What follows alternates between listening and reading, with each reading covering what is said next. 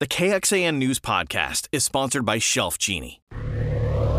Lawmakers aim to restrict who can buy land in Texas based on what country they come from. Now there's backlash to the plan. Human beings who have no connection to a foreign government do not represent and should not suffer for those governments. How security concerns are driving the legislation and why some people believe it could be bad for Texans.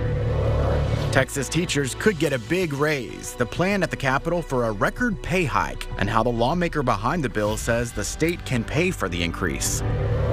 Race is such an highly emotional topic that we do need the ability to sit down and talk about these things plainly. New legislation aims to limit what Texas college students learn about race and gender, why the bill is bringing both concern and some high-profile support.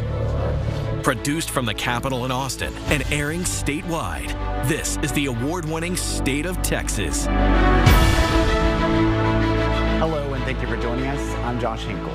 Texas has millions of acres of farm and ranch land. State lawmakers have a new proposal to keep that land from being controlled by companies from China, Iran, North Korea, and Russia. State Senator Donna Campbell introduced new legislation that would ban companies from those four countries from buying or leasing Texas farm and ranch land. Her bill deems those four countries a threat. A different bill takes that ban a step farther. It would ban individual citizens from those countries from buying any real estate in Texas, even a home. Republican supporters say it's to prevent espionage and attacks from adversaries. Democrats say it hurts immigrants who are fleeing those same threats. Ryan Chandler brings us the debate from the state capitol. If we can't buy farmland in your country, you're not buying any here. Texas Republicans moving to ban people from buying property if they come from certain countries. Brenham Republican Lois Kolkhorst filed legislation to cut off Texas real estate to citizens of China, Russia, Iran, and North Korea. It's a move Agriculture Commissioner Sid Miller says is overdue. If they really want to assimilate and be part of the American dream, become a citizen. Until you're a citizen, no, you don't get it. You're a threat to our country. You could be a spy. We don't know. Foreign investors own more land in Texas than any other state, about 3% of our private land. Texas already bans companies from the same four countries from connecting into our critical infrastructure like our power grid. This bill, though, goes farther, banning individuals from buying any property at all. We're telling them you're not welcome here. You can't buy a home. You can't start a business. Houston Democrat Gene Wu worries the law targets green card holders, asylum seekers, and other immigrants just like him. The countries that we don't like have a lot of people fleeing from those countries who do not like those governments either. And we're now telling them while you're waiting, which could be for years, if not decades, you can't even buy a house. While Miller says he's pushing to take the ban nationwide and already has the support from the governor. He'll sign the bill. I think we've got a lot of momentum this time to get it right. We want to take a deeper dive into the controversy surrounding this bill. Capitol correspondent Ryan Chandler joins us now. The fight against this bill has really ramped up since your reporting. What's the latest? Well, Josh, that's right. Since then, Representative Wu has led a large coalition of Democrats in the House and civil rights organizations to rally against the bill. In just the last week, he stood with local leaders in Houston alongside the NAACP, Anti-Defamation League, the Coalition of American Islamic Relations, all arguing that this bill singles out innocent immigrants just because of their nationality. He stressed the point that everybody who is trying to become an American citizen is by definition a citizen of another country, while they wait sometimes decades to take the oath of American citizenship. At another news conference later this week, he shared his own family story surrounded by fellow Democrats from both chambers. Human beings who have no connection to a foreign government do not represent and should not suffer for those governments, especially people like my family who fled here, who sought refuge here. Wu also said this bill would apply to even those immigrants who are legal permanent residents, meaning that they can't own a house or a business while they are actively trying to become a citizen. All right, well, Republican State Senator Lois Kolkhorst wrote this bill. What has she said about the pushback? That's right. Colcourt said that this bill is meant to address national security concerns by stopping foreign governments and some bad actors from owning land. The problem is that is just not what the bill's language does right now. It's much broader. So I reached out to her office, and the senator was not available for an interview, but she did send a statement alluding to the possibility of amending this bill in committee to narrow that focus. They said the bill will make crystal clear that the prohibitions do not apply to United States citizens and lawful permanent residents. Going on to say this has always been about common sense safeguards against Russian, North Korean, Chinese, and Iranian authoritarian regimes, not those fleeing the tyranny of those governments who seek freedom in Texas. You interviewed Agriculture Commissioner Sid Miller. He told you he thought Governor Abbott would sign this bill. Has the governor said anything about this legislation?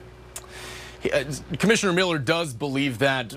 Meanwhile, though, the governor's voiced support for legislation, but in a slightly different way. He defended the bill at a news conference on Wednesday, but he pushed back on the idea that the bill would affect people who are seeking citizenship.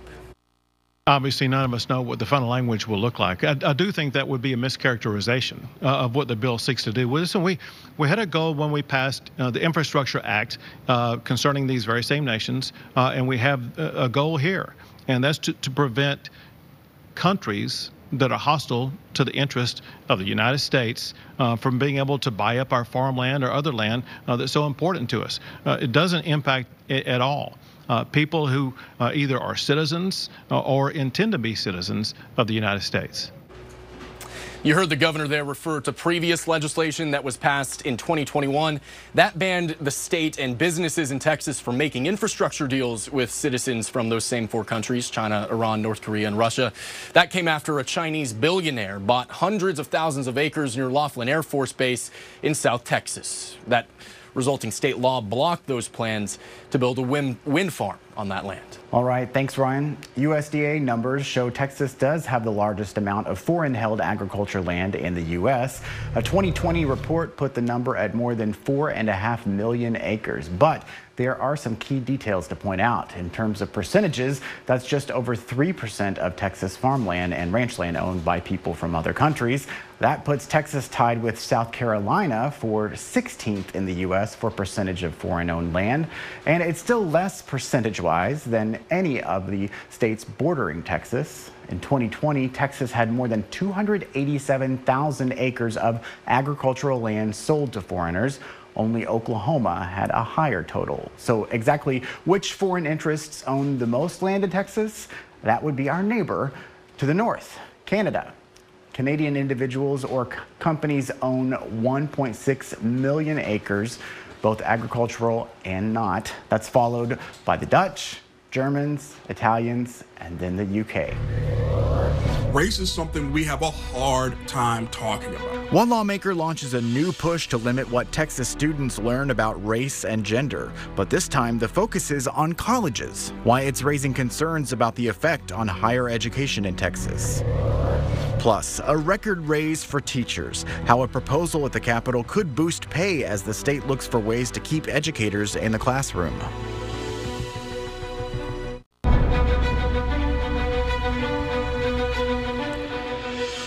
A fight is gearing up at the state capitol over what is taught in the classroom, but it's not about kids. It's about college students. The state representative's proposal aims to cut off funding to universities that teach controversial lessons about race and gender. Capitol correspondent Monica Madden looks at the potential implications. Race is something we have a hard time talking about. UT government professor Eric McDaniel says the concept of critical race theory is largely misunderstood. It's really a discussion of policy and how policies made in the past affect things today. But he might be limited in what he can discuss with his students if a new House bill ever becomes law. I think housing laws are a perfect example, but not being able to talk about policy and not being able to talk about the effects of things and how they have long-term effects on people's lives means there are so many things that I cannot discuss. Last session, lawmakers banned CRT from being taught in K-12 schools. A bill filed Wednesday has similar wording, proposing to ban any state universities from teaching that an individual is inherently racist, sexist, or oppressive, whether consciously or unconsciously. And if that means some of those professors who want to teach that don't come to Texas, I'm okay with that. Lieutenant Governor Dan Patrick is advocating for this legislation, speaking about it extensively during his inauguration. He argues it would prevent personal biases from carrying over into public education. But for those professors in the classroom every day, I don't want them teaching, just like the parents don't want in K through 12, that if you're white, you're a racist, and if you're of color, you're a victim.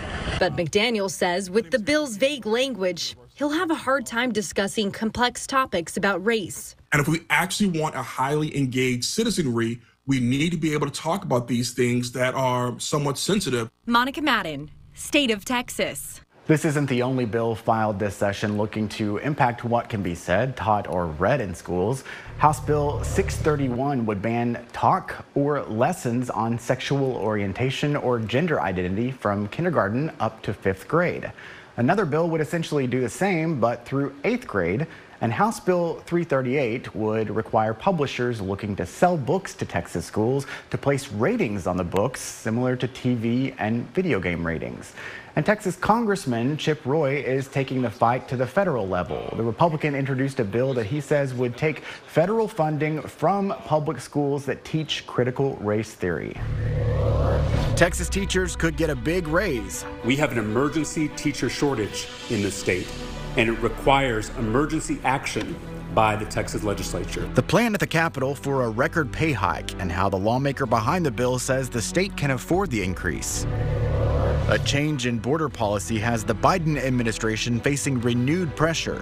Why the changes are bringing criticism from both Republicans and Democrats on Capitol Hill. This KXAN News podcast is brought to you by Shelf Genie. I'm Rosie Newberry from KXAN Studio 512. Considering replacing your kitchen cabinets? Struggling to find or reach things? Go to shelfgenie.com/Austin. Shelf Genie designs custom pull-out shelves for your existing cabinets, adding convenience and value to the most used room in your home. Shelf Genie custom pull-out shelves, everything in reach.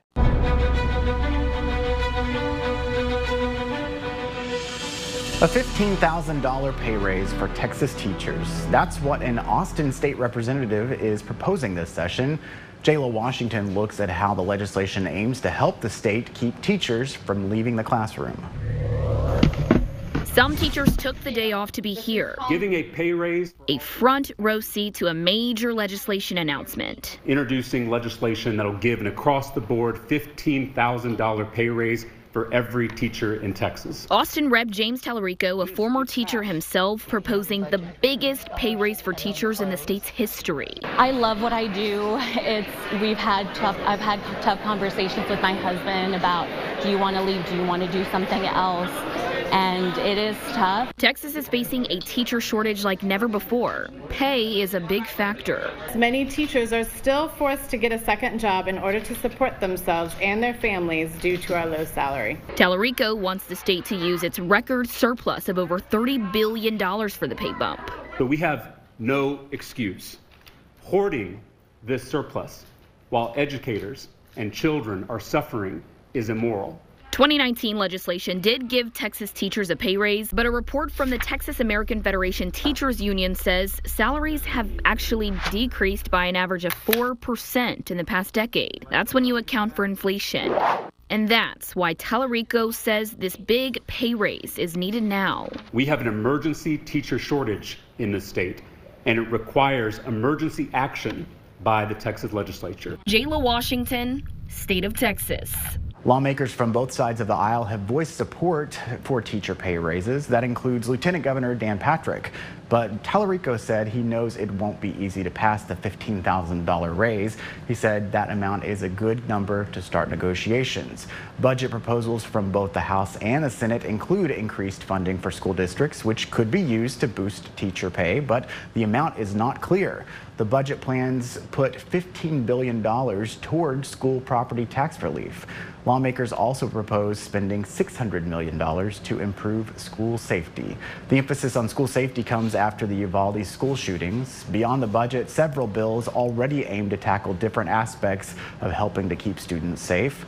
In Uvalde, communication failures kept some people in the school from immediately receiving alerts about the gunman. Many Texas schools have alert systems that send warnings through a smartphone app, but the Texas House Special Investigative Report on the Uvalde shooting cited faulty Wi-Fi connections and teachers just not being near their phones for reasons for the delayed alerts last May. It's why some lawmakers are advocating for a panic button type technology in schools. That's a way to communicate emergencies to first responders without having to rely on Wi-Fi or phones. Capitol reporter Monica Madden shows us how the technology is getting the attention of state lawmakers.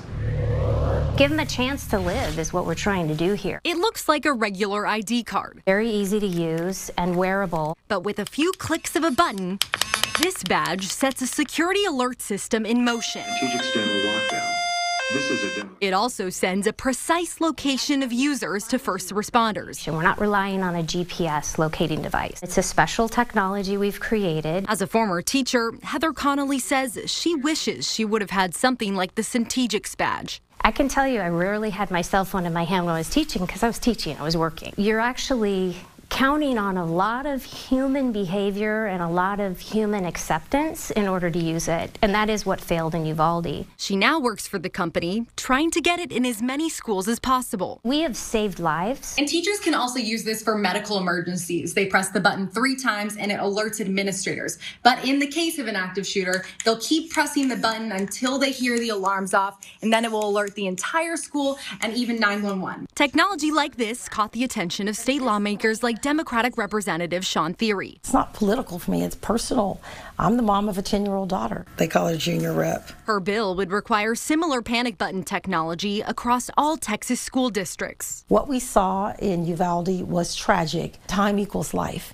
Within minutes, within seconds, all of that makes the difference between saving a life. With all of the systematic failures in Uvalde, Thierry knows these devices alone are not the only answer, but she says it's a good step. You can't let perfect get in the way of good. It's just another way to make sure that our teachers and our children are not sitting in a silo in the event of emergency, unable to really reach the outside world. Monica Madden, State of Texas. Thierry had a similar bill last session. It won House approval with bipartisan support, but it failed to clear the Senate. She's more hopeful this session and told us there are ongoing bipartisan discussions in the Senate. President Biden takes criticism of his border policy from Republicans. The Biden administration has destabilized our southern border. And from people in his own party. The expansion of Title 42 and the transit ban will not solve this humanitarian crisis. How a change on the border is bringing pressure from critics on the left and the right.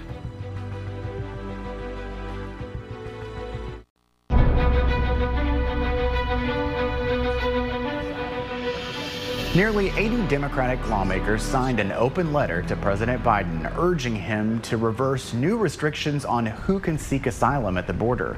Earlier this month, the administration announced a policy to expand Title 42 restrictions.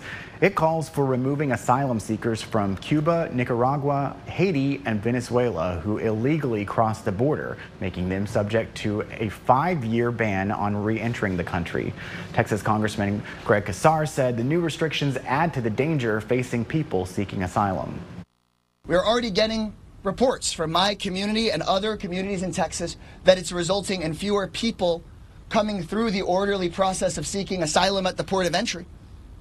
But those folks that are fleeing disaster, that are spending night after night on the top of trains, crossing hundreds or thousands of miles, fleeing for their lives, will now be forced to risk drowning in the river, to risk crossing the desert, or to get in the back of a tractor trailer. It will not solve the humanitarian crisis. Casar and other lawmakers are asking the president to expand legal pathways for migrants and refugees to enter the U.S. The administration defends its policy, noting that it also expanded options for some asylum seekers to stay in the country and get work permits. That expansion applies to people from Cuba, Haiti, Nicaragua, and Venezuela who pass background checks. But the policy led to a legal challenge from Republicans. Texas and 19 other Republican-led states just sued the Biden administration over the plan. Meanwhile, GOP lawmakers are calling for tougher action at the border to stop drugs and human trafficking. It's a lie when administration officials claim that they have operational control of our southern border. Mexican drug cartels have control of our southern border. And with that control, they move lethal drugs, terrified human cargo, and commit crimes wherever and whenever they are. Texas Congressman Chip Roy has called for the administration to detain asylum seekers until their case is handled in court. That could take years. Roy told Fox News he would use debt ceiling negotiations as leverage to push his border security bill through Congress. President Biden has said that he will not negotiate over raising the debt ceiling. He said that puts the country at risk of defaulting on its debt, which could lead to major economic problems, including layoffs and losing government services for veterans and seniors. But Republicans say it's important to negotiate how to raise the limit to control the country's debt problem. And so I'm going to urge the members of the press, as this fight plays out, report it accurately. The rules of the Republican conference provide not that we will never raise the debt ceiling. It is not my position that we will never raise the debt ceiling. Rather, what the rules say is we will use the debt ceiling as leverage to force real and meaningful structural reforms to fix the underlying problem. It doesn't have to be a total solution for everything, but it has to be real and meaningful progress. Senator Cruz said he believes the risk of default is being overstated by the administration. He said revenue that comes in each month exceeds the interest payments that are owed, which would let the U.S. avoid default even if debt ceiling negotiations drag out. Critics of that view point to fallout from the debt ceiling standoff in 2011. That triggered a downgrade of the country's credit rating, which made it more expensive for the government to borrow money. Thank you again for joining us for State of Texas. I'm Josh Hinkle. We'll be back next week to bring you an in-depth look at Texas politics.